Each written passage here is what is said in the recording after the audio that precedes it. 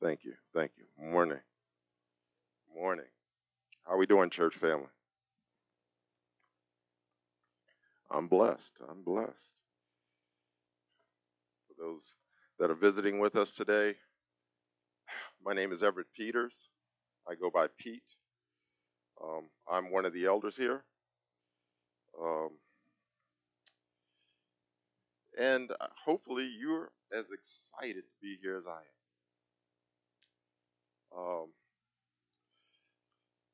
This is a little bit scary time for me because I'm having to hold the mic. I'm not one of those that like to hold the mic. And I really appreciate seeing LC here. Excited about the work that is being done there. So praise the Lord. If you know of a parent, shout amen. Oh, yeah. As most of you may already be aware, I am a parent. My beautiful wife and I have parented 8 wonderful and delightful children. 6 of our own: Candace, Vanessa, Everett, Natasha, Nicholas, and Philip. And 2, D'Angelo and Kayla, that were from my daughter who passed away when they were 7 and 5. We are also blessed to be grandparents of 14 grandchildren. There's only 11 there. The other 3, well, 2 of them were born after that picture was taken. Parenting is great, isn't it? I mean, everything is just like the parenting guide says. I mean, if you do what it says, everything, if you do everything that it says, everything will be all right. I mean, it's a breeze, isn't it?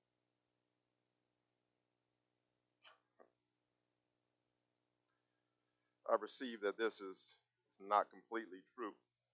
In some cases, most cases, and maybe even all cases, the sole issue might be contributed because we might have chosen the wrong book. I mean, Amazon does have over 10,000 results for top parenting guides on their site. But I think we can all agree there are some basic fundamental behaviors we hear repeated from most of those guides and from those that have parented for a while. One of the main basics is communication with your child. Talk to them. Express with words guidance and knowledge, things to obtain, how to do things, experiences, potential dangers, and a plethora of other things. As parents, it's natural for us to talk to our children. However, we quickly learn the challenge is, are they listening? Do my words matter to them? Seems after a while they are in a dimension all their own. Candace, my oldest daughter, was about 5 when we lived in Navy housing over in Yorktown. I recall my wife being perplexed and called me to watch an interaction she was having with Candace. Candace was on the floor coloring in the living room.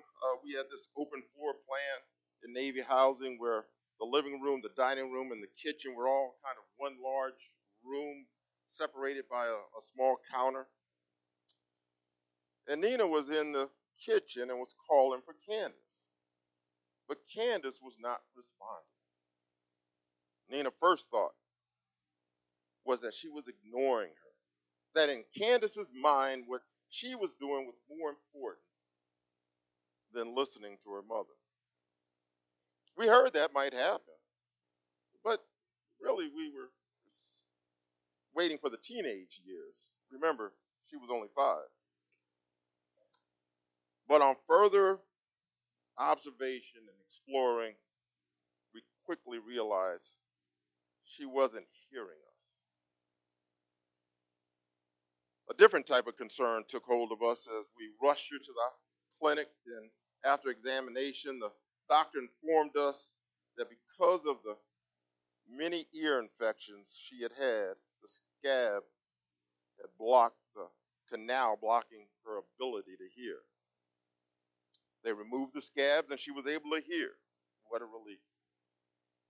As parents, we rely on our words, and our words matter. As mentioned earlier, we use them to build foundation for describing the most simplest of behaviors. We provide knowledge and protections. Don't do this. Don't do that. Stop. Don't touch that. It's hot. Stop. Come back here. Watch out for that car. As parents, our words matter. Well, God's matters more. So if you have your Bible, turn with me to 1 Thessalonians 2, verses 13 through 16.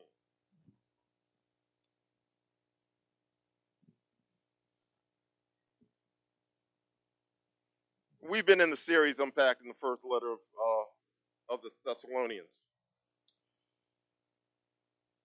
As has been noted previous Sundays, that a church plant that Paul had started in the province of Macedonia, Paul, being given a vision, believed God was calling him to share the gospel with this region. Left Troas and entered to Philippi. I think we have a map. Okay, there we go. He was able to preach the gospel freely, openly, until an incident occurred which resulted them freeing a slave girl from a demonic spirit. Paul and Silas were flogged and thrown in jail. An earthquake opened up the prison door cells and released them from their bonds, yet all of them stayed in place. The event goes on to talk about how the jailer thought that all were feared that all had escaped and that he would be held accountable for the loss. Paul cries out that everyone is still here. In the conclusion, the jailer's whole family received Christ that morning. Later that same morning, the magistrate called for their release, and Paul and his company left to go to Thessalonica. As were the custom of Paul, Silas, and Timothy, when they got to Thessalonica, they went to the Jewish synagogue, and for 3 Sabbaths, they reasoned, and some believed. However, there were other Jews that were jealous, inciting some bad characters that formed a mob, and they started a riot. They rushed to Jason's house, attempting to find Paul and Silas, but didn't find them, and instead they found Jason and dragged him down to the city officials. So after they had heard, the city's officials heard the charge, they made Jason and the others post bond and let them go. That night, the believers sent Paul and Silas away to Berea. And on arriving there, they again went to the Jewish synagogues as their custom to reason. And in Luke 11 and Acts chapter 17, Luke describes the Berean Jews were more notable than the Jews in Thessalonica and received the gospel with great eagerness, and many believed. However, the Jews of Thessalonica learned that Paul was preaching in Berea.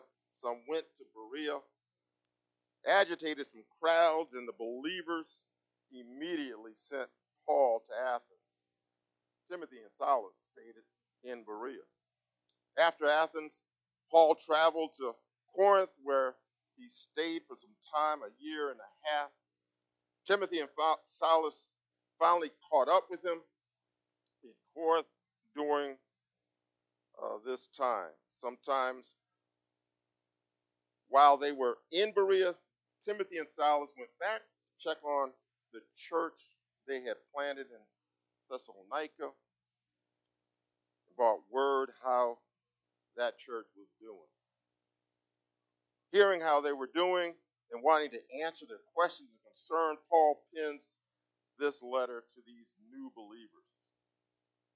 So please join with me as we now read 1 Thessalonians. And we also thank God constantly for this, that when you receive the word of God, which you heard from us,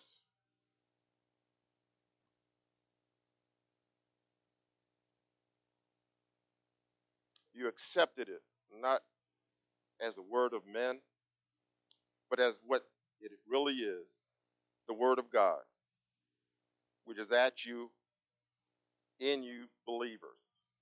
For you, brothers, became imitators of the churches of God in Christ Jesus that are in Judea, for you suffered the same from your own countrymen as they did from the Jews, who killed both the Lord Jesus and the prophets and drove us out and displeased God and opposed all mankind by hindering us from speaking to the Gentiles that they might be saved, so as always to fill up the measure of their sin.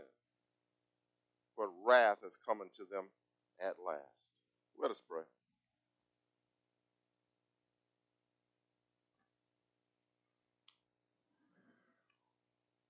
Lord Jesus,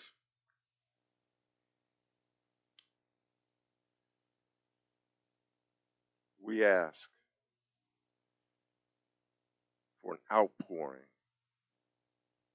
of your word, not mine, your word, that Father changes hearts.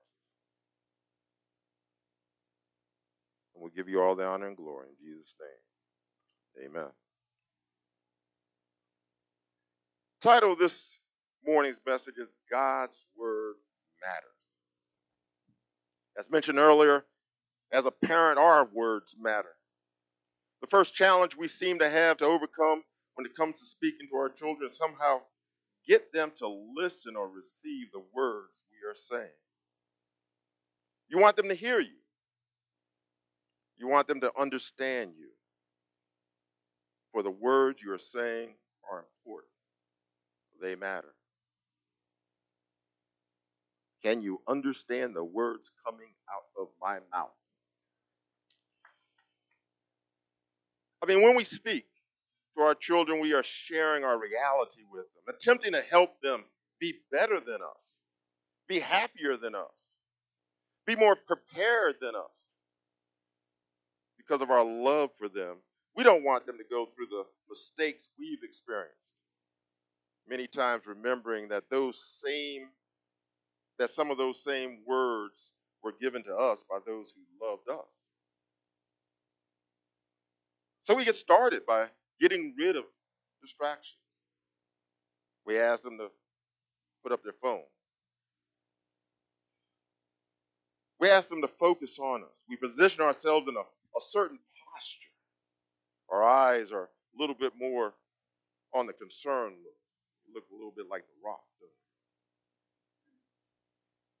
we? We determine the words we will say, and then we open our mouths to speak, hoping that those words will make a difference.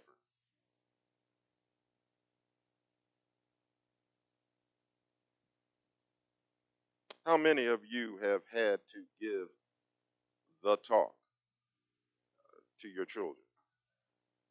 You know the one. You know the one. The birds and the bees. I mean, what does that even mean?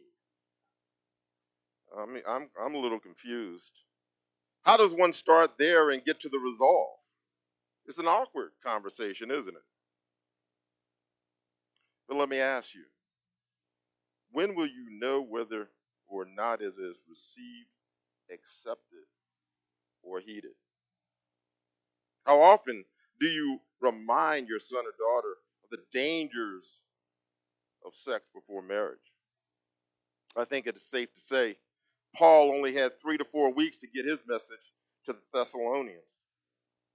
Upon leaving, he was very concerned on how they received his word. Was it going to last through the storms and struggles? Would they be tempted to turn back? Would it bear fruit or die being choked by the thorns of deception and opposition? How would he know? Did he make disciples or just have a church service.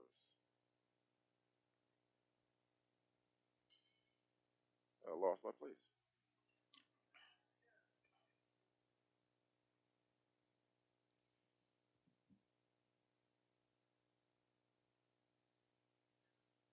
When Paul heard the news, he was ecstatic. So he writes to them of his joy and thanksgiving to God, for they received and accepted the word of God. Look with me at verse 13.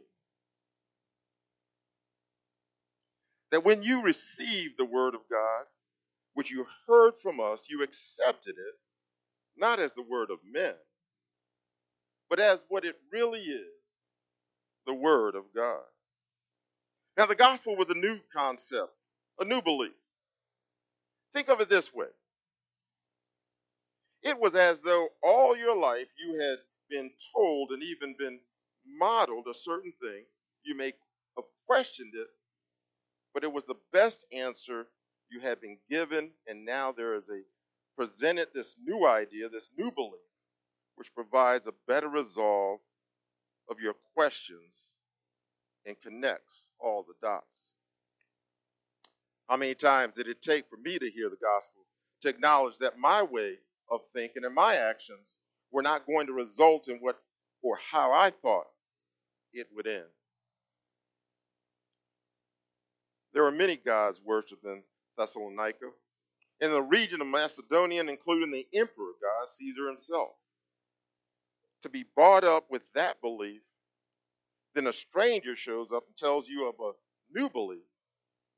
There were probably many questions, many variables, many concerns, many obstacles.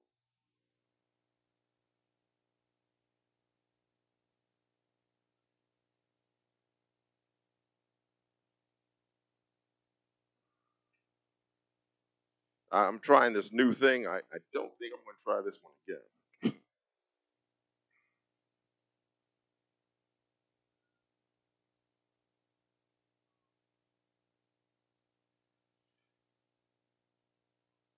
Yet not only did they allow these words to pass through their presence, their thought processes, inviting the notion that they might, for all their efforts, had not previously received the truth. They also accepted the word. And not as if it was Paul's words, but they accepted it as the word of God. I wonder today, do we really accept this book as the word of God? Does what is written in it what we truly believe?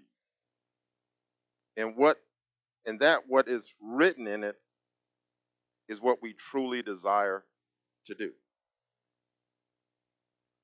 Let me repeat that again. Does what is written in it what we truly believe? And that what is written in it is what we truly desire to do. As parents, how confident are we when we speak to our teenagers that the words that we are saying they are receiving and accepting? We acknowledge that there are so many other influences that our teens are wrestling with. We wonder if they accept our words as being the authority. Have you ever had a discussion with your child, and sometimes later you overhear your child talking to someone else and describing the choice they had to make? Or you receive word from someone first-handed of how your child handled that situation. You heard how they wrestled with the choices and the different information they had received, the influences that they were bombarded with to make the more popular or not make the more popular choice. That in the face of maybe looking different to some, maybe not being as popular to others, but knowing that because of the authority and the love of their parents, they chose what you said. Your words matter. And not only did they choose your words, they repeated them to others. For it was words of truth, words that would bring hope, healing, and honor. How did that make you feel? One of our children that we parented was a bit much when it came to being able to control their anger. This individual would lash out verbally at us at the smallest confrontation. We were constantly receiving word of their challenging behavior from their teacher and administrators, how that they were not able to control their anger, and got to the place where we were very concerned that this person would not ever be able to live in society. This was displayed while in elementary school. Upon going to middle school, we were on pins and needles. There was some grace given in elementary school from the teachers and administrators. However, we were certain that the same grace would not be provided while in middle school. One day we received a call from the school. There was an incident. Our child had gotten into a fight. Expecting to hear that they had been expelled, we received word that they weren't in any type of trouble. We called them and to let them know that we had received the call from the school about the fight and asked them why they didn't fight back. And they responded, "Y'all told me not to get in trouble, and fighting would get me in trouble." Praise the Lord. Our words mattered.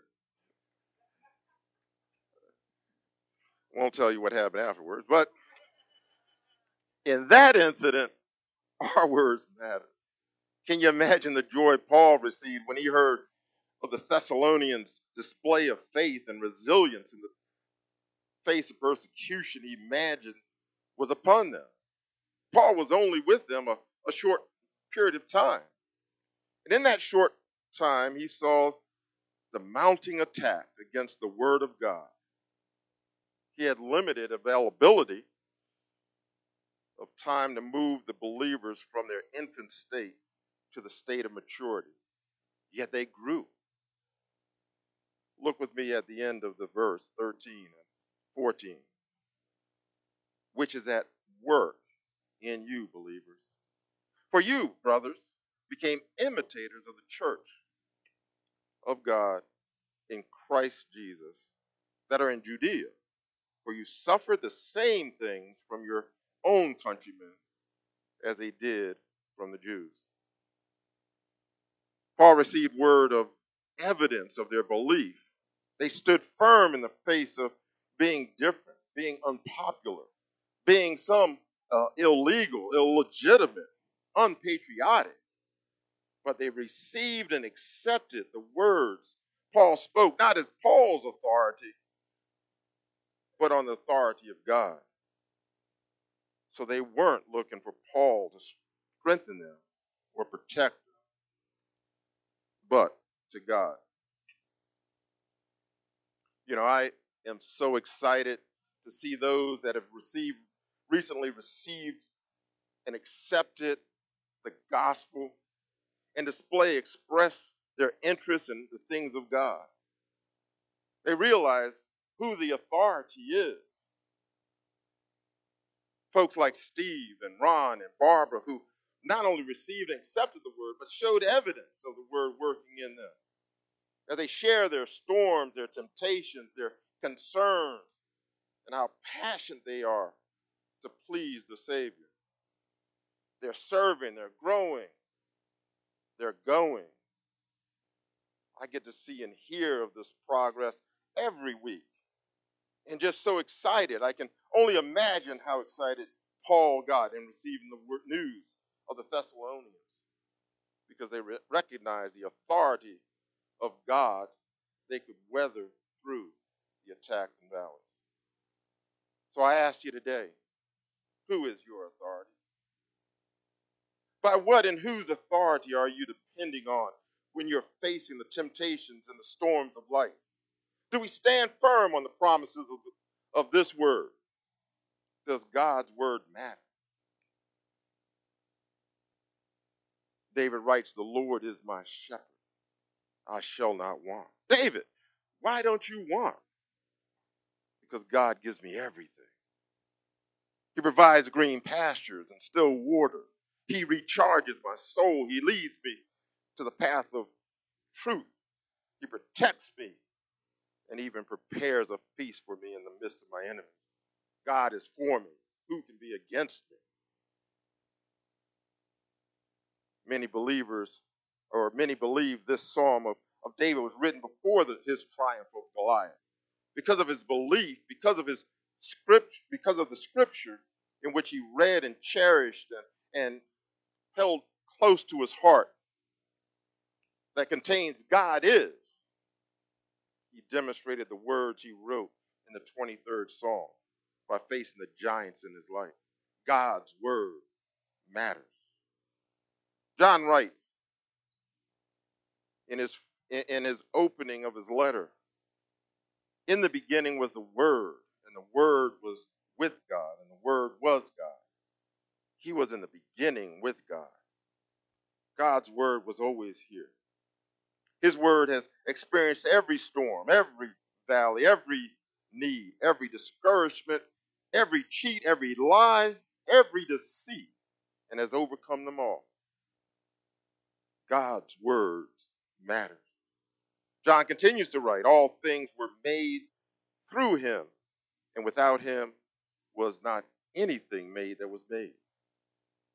It was God's word that made all things. How many things? All things. God's word matters. He continues in verse 14, and the word became flesh and dwelt among us, and we have seen his glory. Glory as of the only Son from the Father, full of grace and truth. John knew, Paul knew. Christian, hope you know this word as Jesus, the Son of God, the Messiah, the promised one who would be slain for me and you, taking upon him my sins, my rebellion, my transgressions, and thus taking the full wrath of God upon himself as my substitute, so that I may be presented before a holy God as pure and unblemished. Not because of my righteousness, but because of his. God's word matters. Christian, I beg you, I plead with you. Take God at his word. When's the last time you spent quality of time in his word? How consumed are you about his word? Does your life display his word? Throughout Jesus' ministry, he many times mentioned to those that were close to him of their lack of faith. One such instance, very close to his death and resurrection, was the death of his Lazarus, a friend of Jesus. Let's pick up in John chapter 11, starting with verse 1.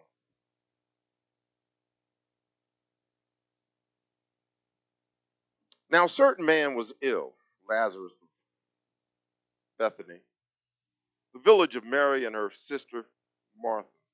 It was Mary who anointed the Lord with ointment and wiped his feet with her hair, whose brother Lazarus was ill. So the sister sent to him, saying, Lord, he whom you love is ill. But when Jesus heard it, he said, this illness does not lead to death. It is for the glory of God, so that the Son of God may be glorified through it. Now Jesus loved Martha and her sister and Lazarus. So when he heard that Lazarus was ill, he stayed 2 days longer in the place where he was. I drop down to verse 14. Then Jesus told them plainly, Lazarus has died. And for your sake, I am glad that I was not there, so that you may believe. but let us go to him. I mean, think about that, right? I mean, I love this person. They're sick. I find out they're ill, and I stay purposely 2 more days. And he dies. And now I'm happy that I stayed 2 more days. And now I'm going to go see him. Then so Jesus and his disciples go to Bethany, and Martha, one of Lazarus' sisters, meet him. And after conversation of, if you were here, Lazarus would not be dead, he asked her, do you believe in the resurrection? And she responded, yes. Resurrection to come, the future, down the road. And Jesus says in verse 25, I am the resurrection and the life. Whoever believes in me, though he die, yet shall he live. And everyone who lives and believes in me shall never die. Do you believe this?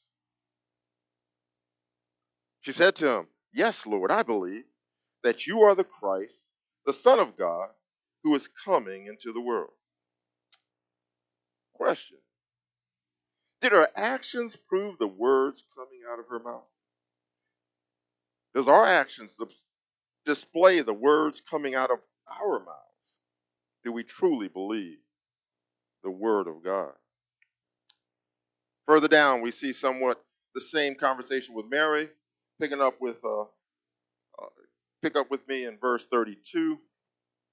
Now, when Mary came to where Jesus was and saw him, she fell at his feet, saying to him, Lord, if you had been here, my brother would not have died. When Jesus saw her weeping and the Jews who had come with her also weeping, he was deeply moved in the spirit and greatly troubled. What were you troubled about, Jesus? And he said, where have you laid him? They said to him, Lord, come and see. Jesus wept. So the Jews said, see how he loved him. The Jews thought his display of weeping was due to the degree of love he had for Lazarus. Sorry, I don't share the same view. I believe Jesus wept over their disbelief. How long had he been with them? Showed that he had the authority of the Father, yet they still walked as sheep without a shepherd. I wonder sometimes, does he weep for me? For the times I display a lack of faith, times I display a lack of belief in his word, and wander after the lust of my eyes, the lust of my flesh, the pride of my life. How about you, Christian? Is Jesus greatly troubled because his word doesn't matter in your life anymore? Is there evidence in your behavior that his word isn't at the forefront of decisions you have made or about to make? Have your choices been influenced more of how society, your friends, your family, your political party, your anything feels or thinks rather than God's word being the authority? Is he pleased with your walk today? If not, I invite you right now to confess and believe. For in this book, the writers who were inspired and led by God's authority to write hope, encouragement, and healing, words that matter, we find in 1 John, if we confess our sin, for whatever is not of faith is sin. He is faithful and just to forgive us our sin and to cleanse us from all unrighteousness. Won't you be clean today? God's word matters. See, Paul received word that the Thessalonians, the seed that he had sown, were demonstrating their faith, were sprouting up, being watered and cultivated by God. So Paul, in this part of his letter, to them expresses his gratitude to God. So as we conclude, would you please bow your heads and close your eyes? Please no looking around.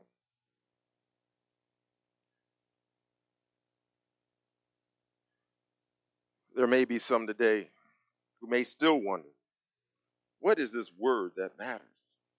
Simply put, it's the gospel, the good news.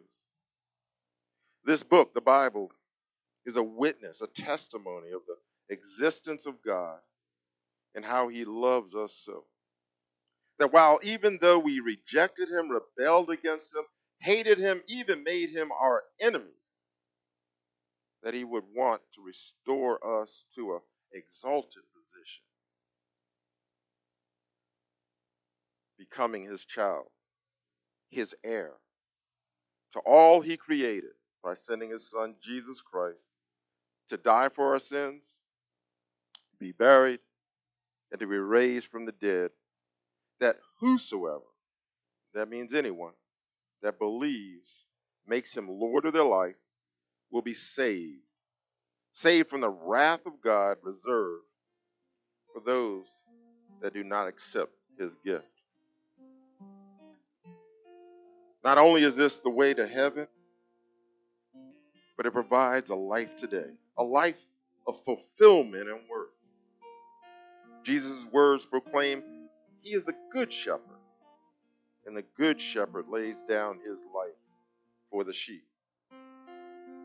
Unlike the thief that comes to steal, kill, and destroy, the good shepherd, Christ Jesus, came to give life, and life more abundant. I wonder today, you who seek, won't you choose Jesus today?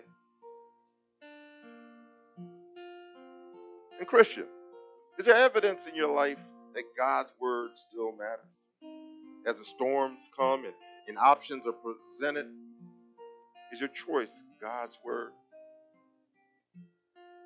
Can you count it all joy when trials of life come upon you, knowing that his word is working all things for your good, to grow you to the image of his son? Father,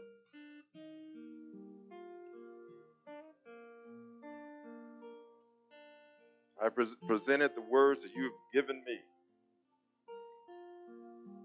Holy Spirit, we invite you to work. In Jesus' name we pray. Please stand as the worship team leads us in song.